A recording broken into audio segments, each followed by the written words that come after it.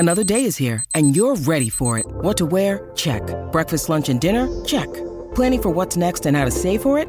That's where Bank of America can help. For your financial to-dos, Bank of America has experts ready to help get you closer to your goals. Get started at one of our local financial centers or 24/7 in our mobile banking app. Find a location near you at bankofamerica.com/talktous. What would you like the power to do? Mobile banking requires downloading the app and is only available for select devices. Message and data rates may apply. Bank of America N.A., member FDIC. When you need mealtime inspiration, it's worth shopping Kroger, where you'll find over 30,000 mouth-watering choices that excite your inner foodie. And no matter what tasty choice you make, you'll enjoy our everyday low prices, plus extra ways to save, like digital coupons worth over $600 each week. You can also save up to $1 off per gallon at the pump with fuel points. More savings and more inspiring flavors make shopping Kroger worth it every time. Kroger, fresh for everyone. Fuel restrictions apply.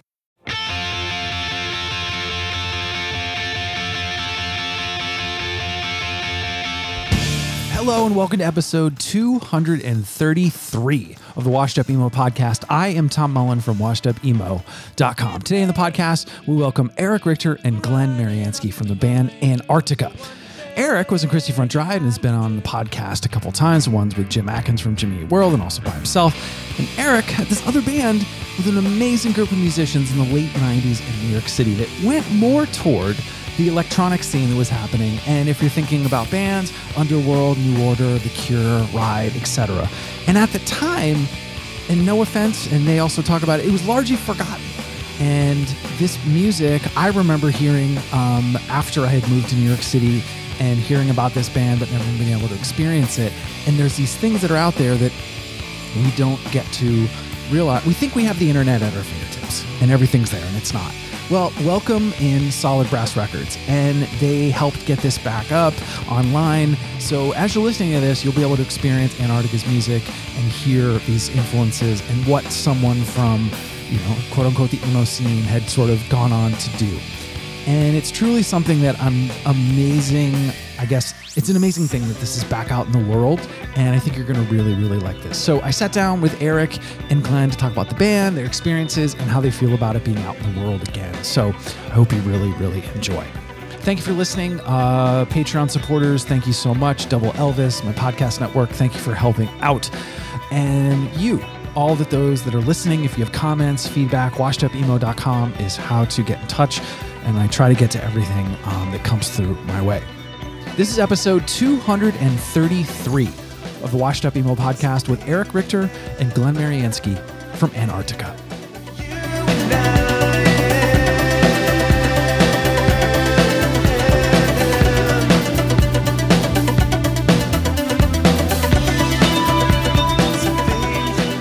Hello, hello. Oh, what's up, Eric?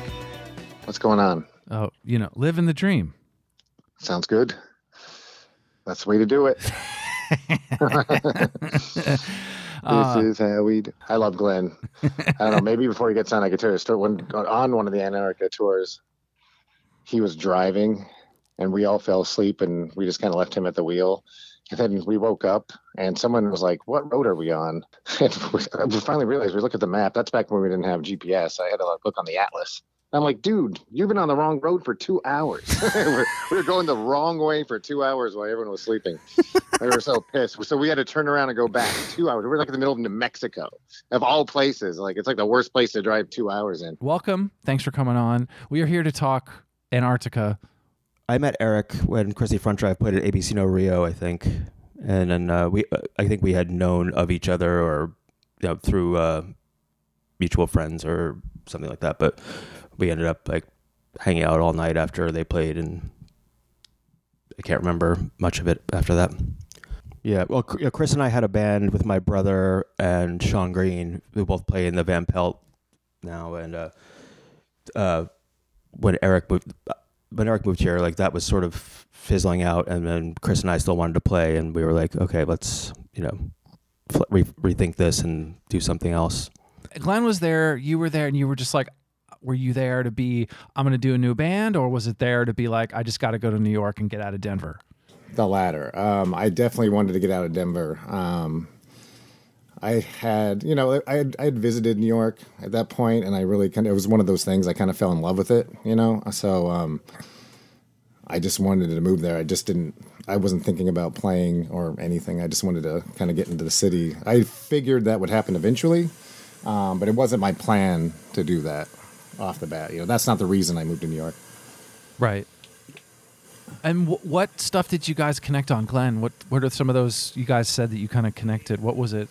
The stuff that was outside of, the scenes that we were in. We were probably talking about Swerve Driver and, sure, like Trash Can Sinatras and stuff like that, like rather than, the stuff that we were actually a part of. And yeah, I think that's why we wanted to start playing together, because we connected on that level. Like, yeah, I think the original plan, I think when we first talked, when we talked about it, like we should do some kind of a, something, a kind of nod to the shoegaze, the British shoegaze sort of things. I was listening to a lot of it at the time, and I really wanted to try a lot of the guitar stuff, like just the guitar licks and stuff. It seemed fun, like did some more effects going, and I don't know, it was fun. That was the idea. It didn't, it ended up morphing into something else, once we all got together, which was cool. Yeah, you could hear it on the first EP, like how, it's definitely more shoegaze leaning, and then we, started going out to clubs and taking drugs and all that good stuff. I don't know what you're talking about. I don't remember any of that. Yeah, exactly. That was a fun time though. I mean, that was like one of those periods of my life where I was just I was young. I didn't give a shit. Like we were just, it was a good time. New York City was a great place to be at that age. I can tell you that much. It was like, I remember like we'd go to Twilo. Yeah. And just, I remember that was the first time I ever stayed in a club. And then when I left, it was like 10 in the morning. I had no idea where the time went, like it was one of those type of things. And I think a big, besides the shoegaze, I think one turning point for us too was somehow we all, I feel like separately kind of got hip to Underworld. And I remember that being a topic a lot when we were listening to that. We were like, whatever's going on there, like, it was really cool. And Chris really, I think he's the one who took it that direction and started buying the equipment. It was like the first time we realized that you could do, like, for lack of a better term, techno, but like with guitars and vocals, and like, it really appealed to us, like thinking outside of like the standard rock format. Yeah, that was fun. Did it feel like you needed to, step away from that fully? Like, was it that visceral for you to be like, we have to do something else? I think it just kind of happened in a way. Like, we definitely wanted to do something bigger than what we were already doing, and definitely more ambitious. Which is why our first EP was 3 songs at 23 minutes. Like we were definitely like thinking more of the Pink Floyd and Swerve Driver camp rather than like standard indie rock boundaries. Yeah, I remember like one of those songs. I don't know. I remember a heavy For Against sort of influence too. Especially with some of the jangly pop. Yep. But that it's funny. It's really interesting to listen to the EP versus the LP, and just though we did definitely there was a shift like somewhere in between there, and we really hit like kind of a stride there. I thought like I don't remember writing a lot of 8103. It felt like it just kind of happened, like it's one of those weird albums. Like I don't remember sitting down and writing those songs. We would get in a room together and the songs just happened, like it was really, it was one of those situations, there wasn't a lot of effort. It was like pretty effortless. I feel like putting that stuff together. Yeah. Which is kind of strange because it seems so, thinking back on it now, it seems so like manicured and, overthought. But it was like, actually, we never really had a problem just riffing on. I mean, nobody ever really brought anything to rehearsal. Like, we just got in a room and drank a couple beers and let it go. Yeah, exactly. Yeah. What about other bands in the city at the time, places to play? Did you feel that there was a group of folks in the same realm? Musically, I would say no. Yeah, I mean, Interpol was happening at the same time, but like we thought, like I never really considered us to be sort of peers with them. They weren't really on my radar at that point, too. Yeah. It wasn't until later. Like, and I as far as, realized like, I used to buy bands that were records doing- from one of them. Oh yeah, like as far as the bands that were doing kind of like an 80s leaning, some of it's like got some definite Cure, and New Order vibes, but we were never part of like that group of people. We never played with bands like that. We played a lot of really cool shows. We played with the Van Pelt and the Regrets. Joan of Arc, yeah. We had a lot of cool shows, and we played with a lot of really cool bands. But I don't know, we weren't. There weren't a lot of bands that were like hooking up the synths at that point. And we definitely. Go ahead. Linola was a band like that, and like the stuff, the File 13, like the Philly crew were more, Linola and Aspera, like they were sort of more on the same page. Bent like Fatima. Yeah. Oh, remember All Natural Lemon Lime Flavors? Oh, yep. That band was awesome. So good. Oh yeah. So they were really cool. Going to shows, you're going to clubs, you're trying to get this going. Describe New York City then. I got there in 2000. You guys are there a little bit. Eric, you were there a few years earlier. Describe New York City then, and why, outside of the age thing, which I totally get when you're there and you're in your 20s, or late teens, it's great. But what else about it felt that there was that you wanted to do this there? I had already lived there I moved there in 1990, so it was already the place I lived probably the longest. So, it was just my home. But it was still, I lived up 2 blocks away from Brownies. I was going there constantly. There was no shortage of stuff to do. You think about it now, and it's like you couldn't make this stuff up. Oh, yeah. I mean, I kind of came in a little later. Like, I guess it was 95, not too long before. But I mean, the city just blew me away. I mean, there's just so much you can do at any time. I mean, you were never bored. If I was bored, I'd just walk up to the Met or something, or there's this, or you just go for a walk. If you just went for a walk for an hour, you'd see something strange going on, no doubt.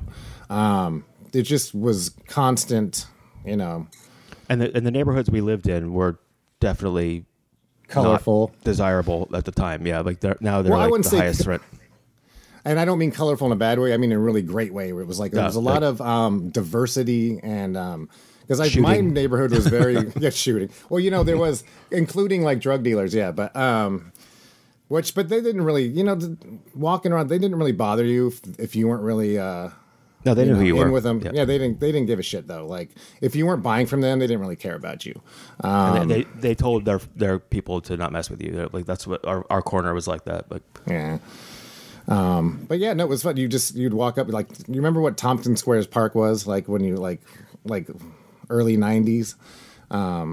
It was just a whole nother vibe, altogether. It was just that back then, you remember, it was just full of homeless and people smoking weed. And I saw one homeless guy attack someone with a pair of scissors once, which just sitting there and like, oh, Jesus. But no, it was just... Such a great place. It still had validity as far as a place you could start a band, which I don't think it does anymore. Like you can't afford to live there and have a rehearsal space.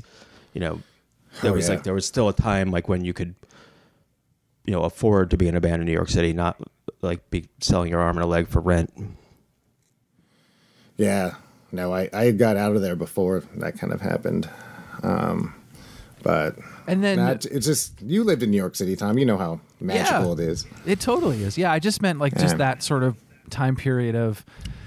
I guess I understand you guys are already there. You wanted to be there. Just more of I think like you said, Glenn, at the end about having a place to be able to do a practice space, be able to have time, be able to do that other show, to be able to live in the fucking village near Brownies instead of having to be 7 stops out of the city because that's all you can afford, right? Yeah, exactly. Yeah, I mean, granted, it was not glamorous by any means. I had a shower in my kitchen and I could see through the floor, but it was, What I remember most about your apartment was that fucking walk up the stairs. It was what floor were you on? 6th floor, but it was it's definitely not up to code. It was like a 30-degree incline. It was, and it felt like it took forever to get to your apartment. Like it was if you just after a long walk, it was not easy to get up there sometimes. Yeah. I was down in the I was down kind of by ABC No Rio. I was down in that area for a long time. Then I lived in Chinatown for a while. But yeah, it was the Lower East Side was a fun place. That's for sure. Yeah, my favorite when I first moved to New York, I was on 4th and Lafayette, where I worked, and there was a bodega that had rice, beans, and plantains near CB's, and it was like $3. And I remember like surviving on that because like I had like no money, and it was like, but those kind of spots I feel like are there, and definitely I was in bands when I got there, and I felt the same way. I'm like, oh, we just kind of throw $20 in, and we have a practice space for a few hours, and this is doable. And obviously those places change, and they move to Brooklyn and Queens. But for you, playing shows, was there people starting to get into it? Did you feel that people were getting stoked on it? Or was it just a thing you did on the side? Good question. Yeah, it felt like, I mean, we definitely, I think people who knew us came to see us, and then they were a bit surprised. But like, we definitely carved out a little space. But, there were a lot of people scratching their heads around the beginning, and, they weren't really sure what to make of it. Especially when we toured. The first tour, I remember showing up to places, and they either wrote like Ex Christie Front Drive on the flyer or something, and I remember like kind of kids that would have came to see Christie Front Drive showing up, and I remember seeing a few like people looking at us very confused, at some of those shows, like in like kind of smaller towns, and then there was a few people that really got it. Or no, I wouldn't say got it. It was just it's a matter of taste, but that like liked what we were doing, but. I think by the second tour, I feel like we were starting to kind of catch on a little bit. Yeah, I mean, but then it was like a whole other like thing to swallow with all the electronics, because the first tour was pretty much no keyboard. I mean, no like backing tracks or anything. No, but you know what? It was a lot better. I really enjoyed the second trip the most. I mean, we got playing to the MIDI. I remember like. By the end of that tour, that was the tightest band I think I've ever been in. Oh yeah, it was like incredible. We played like a metronome at the end of that trip. Yeah. I remember that show. I mean, our last show was at the Wetlands. And it was like I remember we were just it was that was one of the. I look back at like shows I played where I was like, man. I wish there was a recording. I was on, and the band I was with, everyone I was playing with was on that night, and that was definitely one of those nights. Yeah, I wish there was some document of that. I know, me too. But yeah, I think but there was some head scratching I think at first. But then the second tour too, we went out with the Gloria record, and that was kind of fitting. We were both kind of a little bit outside of what people were expecting, of the members. So I think we kind of like gelled. I think that was a good band to tour with. Plus, that was a really fun tour. Yeah, and like the people were getting where because like Mark Kozelek showed up in San Francisco, and Jeffrey Runnings from Four Against showed up in Nebraska. It was like people who like we respected were actually like coming out to our show, so it was like felt a bit validated. And there was more people showing up to some especially the shows in the bigger cities, like the San Francisco show. Yeah, that show was really big. Yeah, I remember the. Colorado, and there was a few like there was a Chicago. Did we play in Chicago? Yeah, at the Fireside. Fireside we played with. Yeah, that was a great show too. Yeah, that was a good time. Why did it end? Antarctica. That's a good question. Yes. I think. You're well. Barbara Walters. I was saying.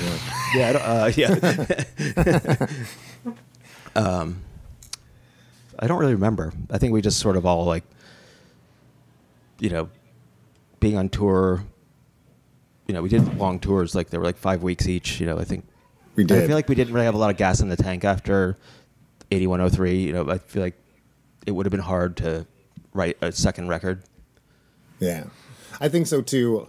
I wish we would have gone on longer. Actually, I think we were like one album away from a really good one. Like a really. I feel like we could have even done better than 8103. I agree. I agree. I think if we. Now go ahead. I think I feel like if we got over the novelty of what we were doing on 8103 and sort of like, gelled it a little bit better, we would have made something really cool. Yeah, but it just didn't seem, I think I'm one of those people that things happen the way they're supposed to happen, even though at the time, feelings are different. But like, ultimately when you look back, you're like, oh, everything happened the way it probably should have happened, really.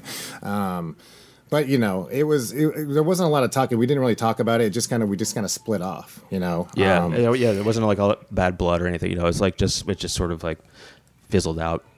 Chris really wanted to start the Uven Leuven thing. Like he wanted to really delve deeper into the synth, which I get. Yeah. And you kind of like when you're in that position, you kind of have to follow what you want to do. Like you can't. He's had a passion for that, so like it totally made sense that he would go that direction, Yeah. So, but unfortunately, I think we were just one record shy of like a really great. Because I think 8103 I love it. I was listening, but now that I've been listening to we just got the test pressings, and when I listened back, I was like, wow, this is a really cool record. I still think we could have done one better though. But I agree. Yeah, I feel like there's some like. It's cool for as a period piece, it kind of holds up. Like, but there's some stuff where I feel like, if we gelled it a little bit better, because I mean there was no laptop involved. That was all hardware. Like we're playing drums to a click track, and there's no behind the scenes tinkering. It's like all live electronics. Yeah. Do you want to talk about some of the gear that you guys had, since that it wasn't really just like computer? Glenn's gonna have to do this. I don't remember. Yeah. Do you remember, Glenn? Remember these. Yeah. Chris did all of the sequencing, and that was mostly done on a quasi MIDI keyboard, which is some weird keyboard that I don't think is even made anymore. But that was the little red one, right? It had like red buttons, I think. It was. Did it have the vocoder on it? Yeah, that's had the vocoder. Yeah. And then there was like a JP8000, which is like a Roland sort of their digital version of Juno, I think. And then I think Nicole had some Roland string synth that she also played. Yeah. So like, and then I played like. I mean, we figured all this stuff out on our own because nobody was doing this. So, like, I had a drum machine. Everything was chained up on MIDI. I had a drum machine just playing a clap track in my headphones. So, like, I'd be playing like slave to the sequencer, which was, like our setup time was almost as long as our set sometimes. It's true. And not accounting, man, and double that with a loading in and loading out. Yeah. God, the load, that was always, you'd look at those keyboards at the end of the night and you're like, God damn it. I mean, plus an SVT 810 and like, they were not light. Yeah. So you're saying that, it sort of run its course, and what did you guys do after? Glenn, what did you do after this band? I actually just put my drums in storage and didn't really do anything immediately. And then I met the guys who I'm actually currently playing with now. We started this band called Blacklist. It's more, kind of like U2 War and the Cult and that kind of thing. But they had to convince me to do it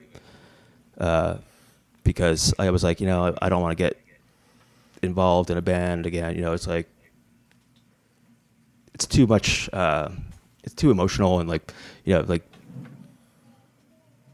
it's always like, having 4 girlfriends, or, it's like, you have to deal with all these personalities, and like, it just wasn't on my radar to like get involved with that again.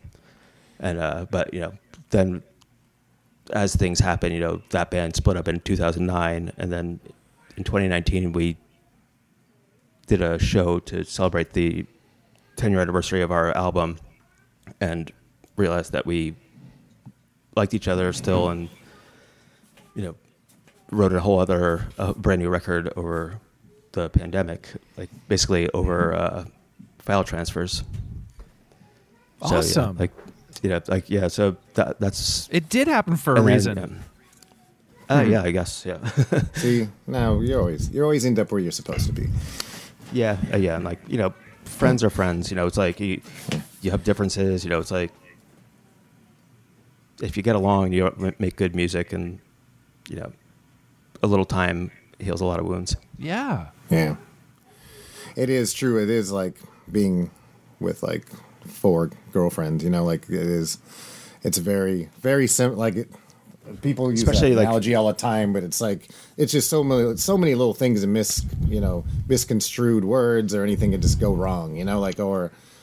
Especially if you think of being in a van for like with 5, and we had 6 people on that last trip.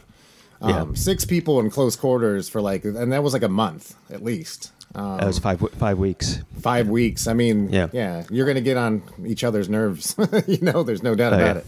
Absolutely. Yeah. And that was the thing about Blacklist. Like we never even toured. Like we were lucky enough that we just got flown to play like a show here and there, like in Berlin or Portugal. Like we never had to like do the road dog part of it because that like after Antarctica, like that I was in a band called Cult of Youth also, and we toured quite a bit. And like I got sick of the whole touring thing. I was like, I'm not doing this anymore. Right. Yeah. It's not fun. I asked my wife to marry me, and then I went on tour in Europe, and I was like, I'll do one less Europe tour. And even that was like, we got to Scotland, and they were like, oh, that club you're playing closed 2 months ago. Like, I was like, you know what? Fuck this. I'm done. I can't do this anymore. Eric, what did you do after? I just kind of kept playing.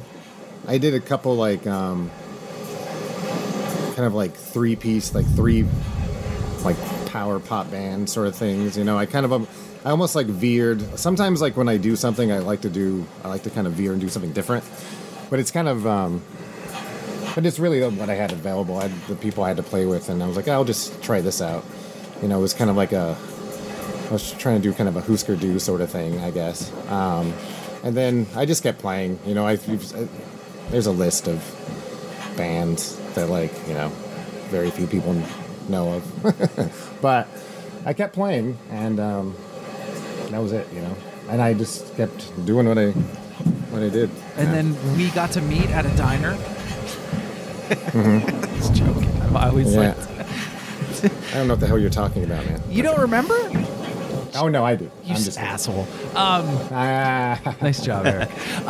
What is it like talking about this now? Like to think that it's 2023 and you're talking about a record, that you did quite a while ago. What does that feel like, Glenn? It's interesting because I still have people who there are people in my life that like this record, my cousin and her husband, when she met her husband, they're like, oh yeah, we used to make out to that record. I think for indie rock kids, it was sort of like their Dark Side of the Moon. You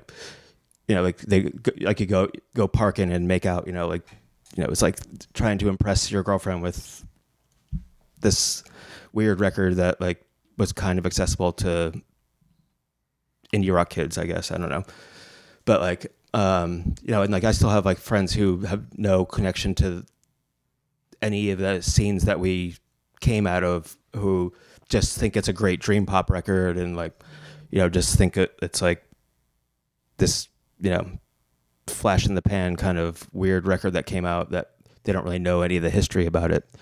So yeah, it's like it comes up in my life every once in a while, but and the question that always happens is when it's going to come out on vinyl. So I'm glad that someone finally had the balls to do it, I guess, because it's not going to be a cheap endeavor. But, it's like it's a long record, and Yeah, I remember we used to. I remember we'd get some flack about how long it was because you couldn't really fit it onto one CD. Yeah, so if we scrapped one song, we could. People gave us stuff about that, and we also the CD started CD2 on track 7, which was the worst idea ever. What happened on track 7? People's computers. Like the CD2 on the double CD started on track 7. So when it came out, people had these Dell computers that they'd put it in and it would just crash the computer because it couldn't register that track 1 was actually track 7. So we had so much grief thrown at us. And the layout had like one entire white panel, and people were like, "What a waste of paper!" And like, clearly not Peter Saville fans. Now, if you ever want to read a real cut-up job, remember the Pitchfork review? It's there was great. a Buddyhead review that was like, it's amazing. Yeah. It's amazing. Yeah, the guy like. Go ahead. It was like an entire like tome. I was like, this guy spent probably more time than the actual album to write this. What was the score? Oh, it was like, was it like a 2.6 or something? Something like that. I don't know. It was the guy was not amused by us whatsoever. Wow. No. That's what. And there was also this blog called Buddyhead that like had a fucking field day with it. You know, they were like, you know, it was so scathing that it was actually brilliant. You know, it's like I imagine Ian Curtis and somebody else sitting at this long lacquer table talking about this record, and it's like it goes on to the degree that like they're making fun of us for making like a blowhard record. You know, it's so good. I love that era. Such assholes. It's so great. Yeah. You know what though? Our music inspired a couple of reviews. I mean, look at those reviews. Like they spent some time on those. They did. So they had had some kind. There had to have been some inspiration there. Yeah. You know, we pissed them off so much that.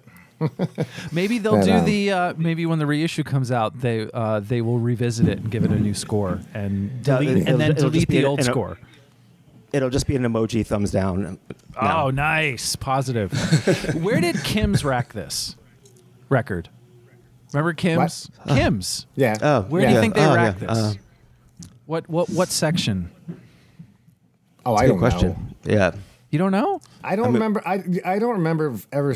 I don't see it much in anywhere. Back in the day. So I don't know. Yeah.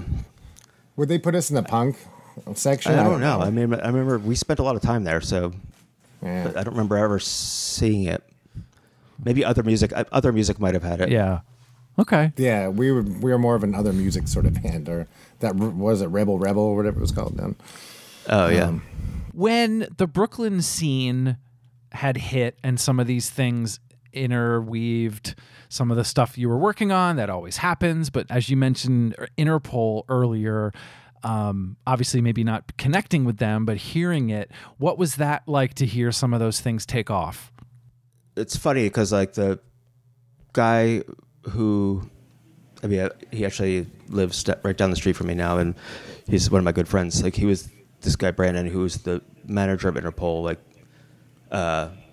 they were like Interpol was never really on my radar. I always felt like everyone's like, oh, they sound like Joy Division, and to me, as somebody who's like, you know, a Factory Records completist, I was like, I don't really get the whole Joy Division New Order thing. Like, you know, it has 80s leanings, but like when all that stuff blew up, like Radio 4, the Yeah Yeah Yeahs, and all that, like we were definitely not considered part of that.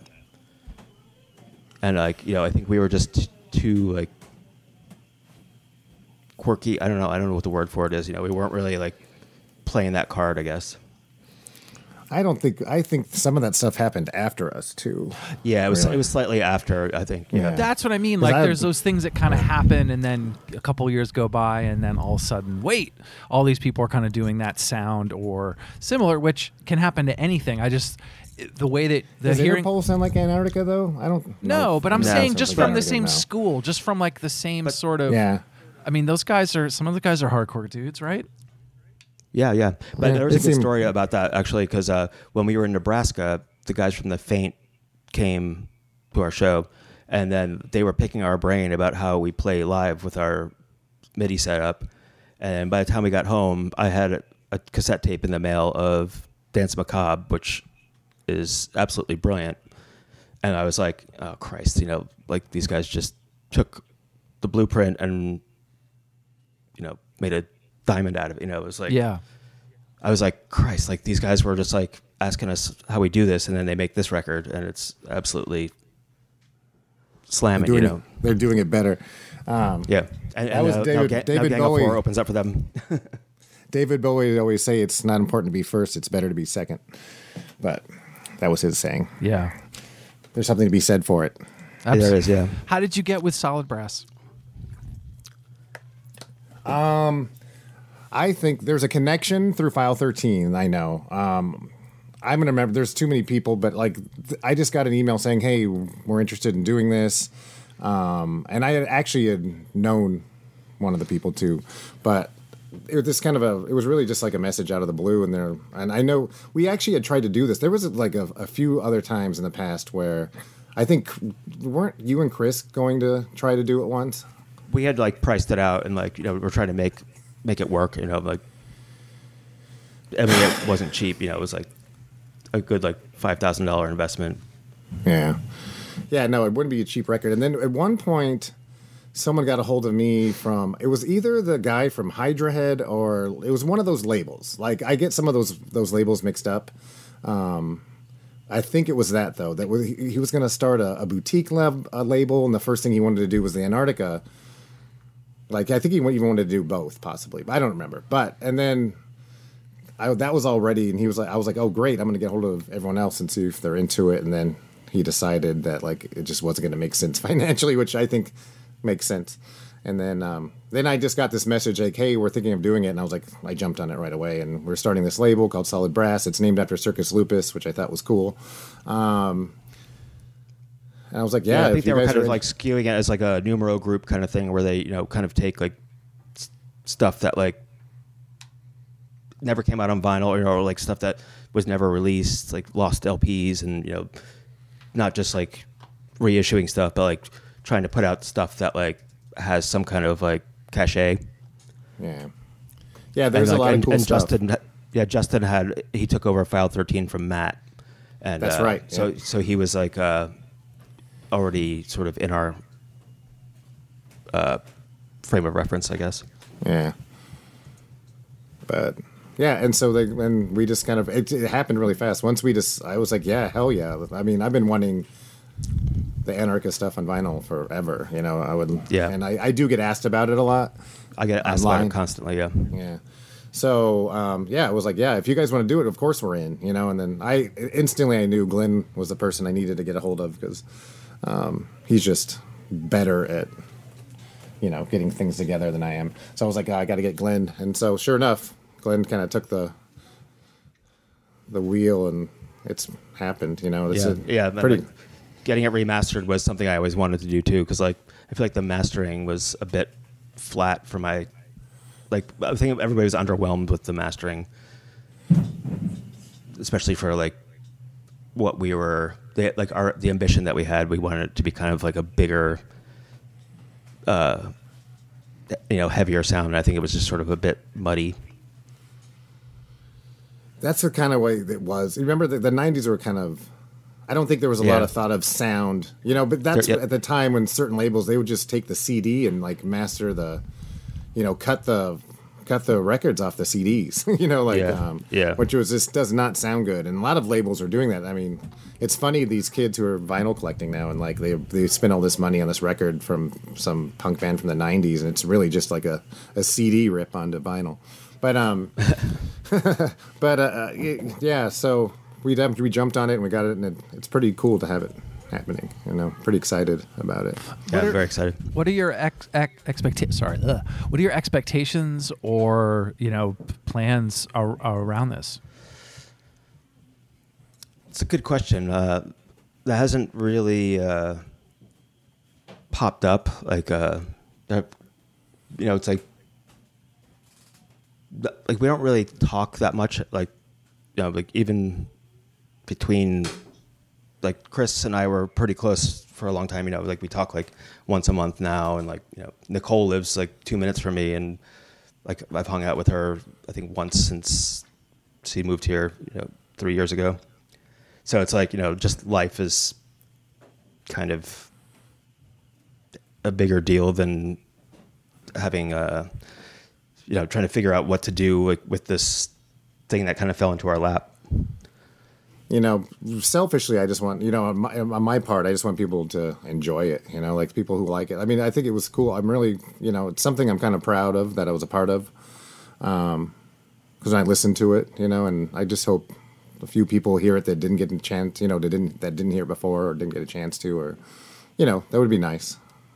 I think it turned out, it's a pretty cool record, and I'm glad that people will get to hear it again, especially on vinyl, which will be nice. And also streaming, right? That's all going to get free. Yeah, it'll be of course. Yeah. The remaster will be on streaming services too. That's amazing. I mean, it's. I think what Solid Brass is doing, and obviously Numero and others, to be able to. This time period, which Eric has heard me say millions of times, but this period was like a lot of these labels did not get into the 21st century. Like you guys were crashing computers. These own labels were crashing themselves because they didn't get with the times and have a streaming agreement, or the people left and ended up doing something else, and then the records never got on streaming, and then you have to find the masters. So I think that's why it's amazing. These are these lost gems that you thought everything's online, and it's not. And to know that this thing was sitting there, and you've got a chance to sort of retell the story is really amazing. Yeah, it is. Yeah, it was a weird time for labels too, because like at that mid '90s, all you had to do was like silkscreen a piece of cardboard and throw it in a sleeve, and that was all anybody wanted. But the whole streaming thing wasn't on anybody's radar. It was just sort of like a basement project. But you didn't have to actually operate like a real label until the internet came along, and then you had to like be accountable and pay people and get rights to things. It's like that's not what a lot of people signed up for. Right. What else have you thought about or remembered from the record, or your time together, or did any dreams pop in and being like, man, it'd be cool if we did this, or it'd be cool if we tried this? Did that happen, Glenn? I think just looking through like all the stuff to like get together for the reissue, and like the label wanted some old flyers and pictures and stuff. I found like a bunch of rehearsal tapes that I would love to go through and like hear like what we were working on before we split. Like that's badass. There could be some amazing stuff in there. Like it's like it's all on cassettes. I would like to hear that. Yeah, I'm gonna get it hooked up one of these days. But just going through like old like photo books of like our tours. It's just like it brings back like. It's definitely like brings back memories of a specific time. It was viable to, just fuck off for 5 weeks and not have to worry about a mortgage or a job or, Yeah, they were fun tours. I had a lot of fun on those trips. We had a lot of good times on those trips. But what about for you, Eric? Anything that's sort of like maybe putting together the reissue, or even just thoughts again of like, oh wow, I'd love to play again. I'd love to play these songs again. I've never thought about playing the songs again. I don't. I mean, that would be really hard. It would be really difficult because, the way we kind of dialed it in back then, it would be quite an undertaking, like to even get it close, to like where it was. I mean, there's really actually no record of any of the lyrics. Also, yeah, there's actually one or two parts I'm not sure what I'm singing. I'm not kidding. And that's people ask me all the time, like, is it are you gonna put lyrics? Or, we get like occasional, like, can you send me Antarctica lyrics? And I'm like, we don't discuss lyrics. It's just supposed to be like an instrument rather than like, something to grab onto. Right. Yeah, I mean, Chris and I did a lot. I remember working pretty hard on the lyrics with him. Yeah, like we did the lyrics that we remember, like, are very cool. Like, but it was never supposed to be like something that people, sat down and like learned the lyrics to. We didn't really want it to be that kind of thing. I mean, they're very like ethereal and like I don't know. It's like they're almost. It's like poetry, like really. Yeah, like almost like Dadaist kind of like, because I think some of the lyrics, like you and Chris, are like made up your own lyrics and kind of just like fork them together. So they're like kind of like bouncing between like subject matter or like kind of like I don't know what the word for it is. Like motifs or something. I don't know. Yeah, like but it was oddly, especially for that time period. I remember it was very easy though. Like it was easy to work with him. Like we seemed to like have similar just a vibe. Like we kind of wanted the same vibe, I think, for the songs, and so I remember like it being easy to work with him with that, because we kind of had a similar aesthetic at the time. Yeah. But I remember like even when you guys were just making stuff up, I remember there was one rehearsal where I was like, "Are you singing You Can't Trust the Dead?" And you're like, "I am now." Like, that's the lyric. Like, because you were just like making stuff up at rehearsal, and then like that became the lyric. Yeah. Like, I remember that now. Actually, that's funny. Yeah, because like it's like the lyrics were more like conceptual rather than like trying to be. Yeah, that was a good lyric, Glenn. I like that lyric. Yeah, good job. I have my moments. I mean, it's just hearing you guys talk and having, good memories, and the way that it ended, the way that it started, it seemed natural. And so I guess this is the right time for this to come out. This is the right time for people that are want to search and and I think are excited about something that not necessarily found, but, was sitting somewhere and is now able to be heard. I think it's beautiful. Yeah, I think whether, it's subjective if people think it's a good album or not. We've had both, but it's nice to, I think it's an interesting album. I mean, when listening back to it, we had some. I think we had our own thing going. At least I think we did. Because I don't remember a lot of, or have heard a lot of stuff that was exactly like what we were doing. I think it had I think we had our own vibe. Accidentally, of course, but I think we stumbled into something interesting, though. Yeah, I think the only band that was sort of doing similar was Chapter House with their second record. And then When we were recording 8103, I was riding in the car with Alap to go somewhere, and he's like, "What's the album you want to make?" And I put on Chapter House Blood Music, and he's like, "You can't make this record." And I was like, "Okay, fine." But I think that was the closest thing because it had breakbeat loops. It's like using the studio as a tool rather than like a means to an end. Sure. That's awesome. Glenn, same thoughts as Eric?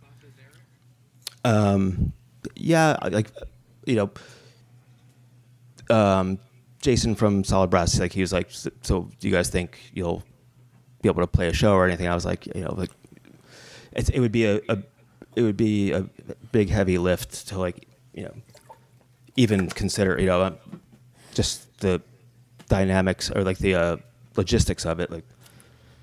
It's a it just mountain. seems daunting. Yeah. Because it's like, even if I know Chris still has those keyboards, or last time I was at his house, he did but I'm not sure if those patches still exist. I don't know how that would happen. It would be a lot more time than I would be able to put into it. That's for sure. Oh yeah. It wouldn't just be plugging in headphones, learning the songs. It would be even listening now, I'm like, every time I think the song's going to change, it goes 4 times longer. That headspace of being in a rock band for the past 20 years since the record came out. That kind of excessiveness isn't in my DNA anymore. It doesn't really make sense to play a part for 32 measures rather than 16. Well, we are totally vibing out at the time. Oh yeah, absolutely. Yeah, I mean, it made sense at the time. Yeah. It was great. Yeah, that was some of the great moments, and that was fun live too, because there was times we were going, some of the endings of those songs just go on forever. Oh yeah, you could just see people's faces what the fuck? Yeah, and then by the end of it, we were just kicking gear around the stage, and Chris is on the floor tweaking delay pedals and stuff. It was it got physical. It got physical. Yeah, we had some. Yeah, we had. I still think. But I would say my favorite show of all time was when we played in San Antonio on Halloween. Oh, absolutely. Yeah. Yeah, that was insane. Why? That it was a block party in San Antonio. There was just this street, all bars. How many bars do you think were on that street? 20 bars. It was like Red River in Austin. Oh, you probably know it. But you had to pay to get into this block party, so it was just random frat boys and stuff, and we all took ecstasy before we went on stage. don't tell anybody, but it was You're going to edit that, right? No, I'm not. No, we're leaving that in. Okay, keep going. But it was like, like we were like 3 weeks into tour, so we were like dialed as fuck, but just people were just going bouncing off the walls, because it was like Halloween night. We just danced in the street all night, like.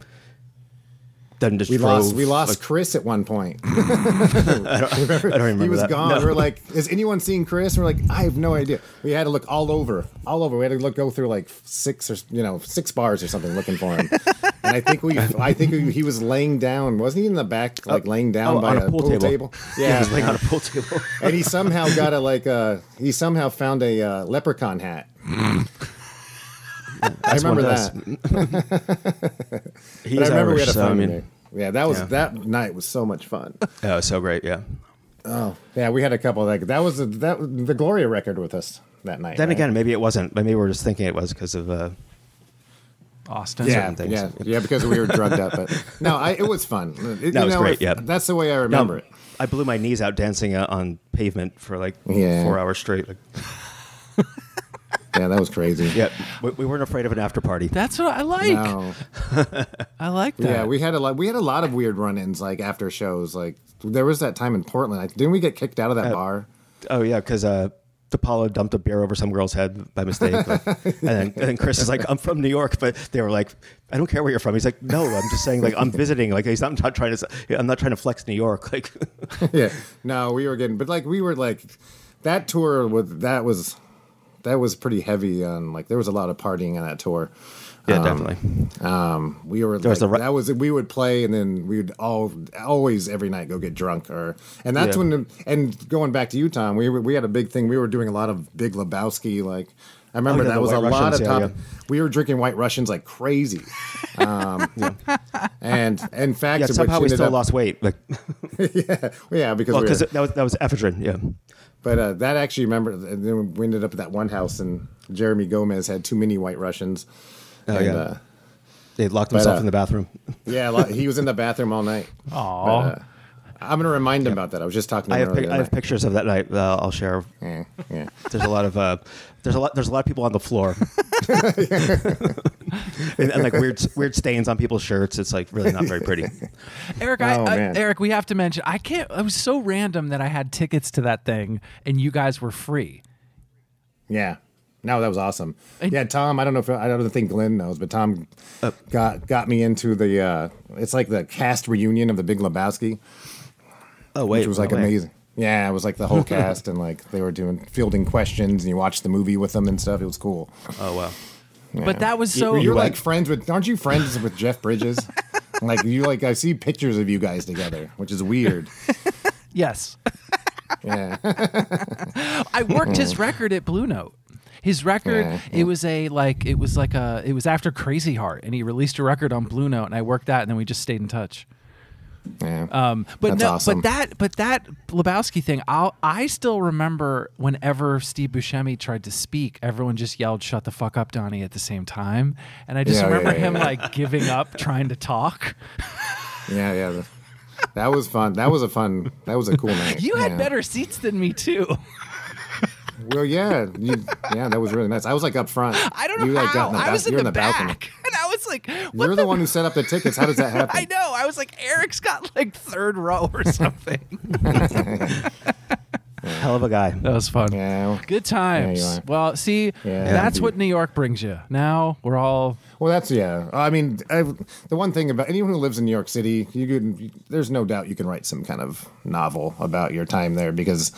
I mean, it makes life like a novel, really. I mean, just the interactions with all the different people, and and definitely that's the Antarctica record's definitely a good document of my time there. Of what kind of where my headspace was. Yeah. When I was living there. Yeah. Yeah. Yeah, it's definitely like, I feel like with it coming out now, like there's no mistake that it was like made on a laptop. It's like. There's a certain sound to like a lot of new music that's just sort of like too perfect, like laptop beats and stuff like. But there's no confusion as to like how this record was made. There's like live drums, sequence drums and stuff. Like I actually played drum pads. Wow. Along with the sequence. Like I had this like octopad thing. So yeah, that thing was cool. A lot of it's like a lot of stuff that's even like dancey is played live. So like there's an imperfection to it that I feel like couldn't exist nowadays just because of the ease of like making beats in GarageBand or something. People wouldn't waste their time otherwise. Yeah.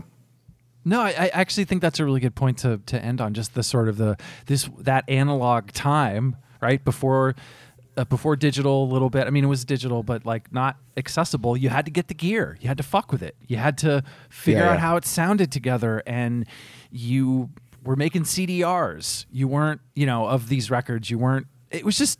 I think I really like that you're talking about it that way because someone's going to listen to this differently and say, "No, this was fucking gear." This is gear. Yeah, the first time we really tried to play with all the gear was with Jets to Brazil at Tramps, and I was like, hadn't considered using a click track, and luckily there was a good monitor. But like after that, I was like, that's way too big of a safety net to mess with. Like I'm definitely getting a click track because on a smaller stage it would have been a disaster. Wow. Yeah.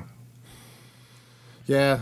We also, I mean, the one thing I thought was cool about the record too is we mixed it at Mixolydian. That's the name of it, right? I'm getting it right, Glenn? Yeah. The place in New Jersey, yeah, which I thought was a cool place, which was kind of neat because they had a kind of apartment on top, and we just stayed there for a few days and wake up and mix, and then mix all day, then sleep upstairs. It felt like we were a real band. Just like that was fun. Crashing. Yeah, but I was like on a farm. was super impressed. Why? Go ahead. Yeah, but the guy worked with Gary Newman before, and like Misfits recorded there, so we were like, wow. That's where they mixed Walk Among Us there, which is like quite possibly the greatest punk record ever made, in my book. Yeah, but, I'm not going to argue. Yeah, but that was it. It was a good time. I just got lost in the end of the last song. That's a great way to end. No, it's fine. No, I'm saying any other, again, you guys are talking about a record that, was sort of left, and now it's got new life, and it just, I don't know, it probably gets you excited. It's another excuse to say hi to everybody, another excuse to look at photos, and even if it was just that, right? And even if one person finds this, it's better off than before because you guys created this for a reason. Yeah. Yeah, definitely. Yeah. I mean, yeah. And I say thank you to the Solid Brass guys for doing this too. Absolutely. For putting it out. It's nice to have this happen. Definitely, and they're definitely on the same page of It's just been a very easy process. They don't want to cut corners. Like they understand like the maximal effect we were going for. So like the cover's going to look incredible. Printing and everything is, going to be real nice. So I'm really happy with it. Yeah. And plus, I mean, if nothing else, it'd be nice to just have like a release party and get us all in the same room one more time, just because, I mean, the last time we were all in the same room was probably like Wetlands or something, like after a show. Seriously. Like who knows? Like, I can't remember. I mean, yeah. I would see Chris sporadically and you sporadically. Like I remember we ran into each other. Last time I saw you was last time I saw you was at Ride. Oh yeah, but I didn't actually see you. Like I looked for you, but I didn't see you. Were you behind me? Oh right, yeah. But that's the last time we were in the same room. But I remember you, Chris, and I being at the For Against show in Brooklyn too. Oh, was it? Oh, really? At the Bell House. Yeah. Was that with? Do I remember that? Nicole was there. I played because I thought I only seen For Against once then because when I played with Chameleons, we played with For Against, but I was too nervous to watch them. So you were too nervous to watch. So it was my first show with Chameleons, and I was like, oh god. Yeah, that's crazy. Oh. How was that? It was nerve-wracking as hell. Yeah. It's like you think these songs are like easy, but they're. I mean, he plays drums the way you do with like open hand, like. So like the fills are all weird and like, but that was a whole other conversation. Yeah. No, let's go on. Let's the whole end of it can be no. Yeah, let's just go on that tangent, and then I'll just have it stop. And people be like, what? Yeah. No, I think that was. No. Well, you can edit. I can edit the hell out of this. You guys are great. This was perfect. I think the Solid Brass ending. You guys got to talk about the record. Why? Let's see anything else. No, I think that was good. Yeah. Yeah, it's great. Yeah. Eric, Glenn, have a great weekend. And you too. I'm sure there's plenty more to do for this, but I'm glad we were able to knock this out, and hopefully some people check it out. Awesome. Absolutely. Yeah. Cool. Thanks.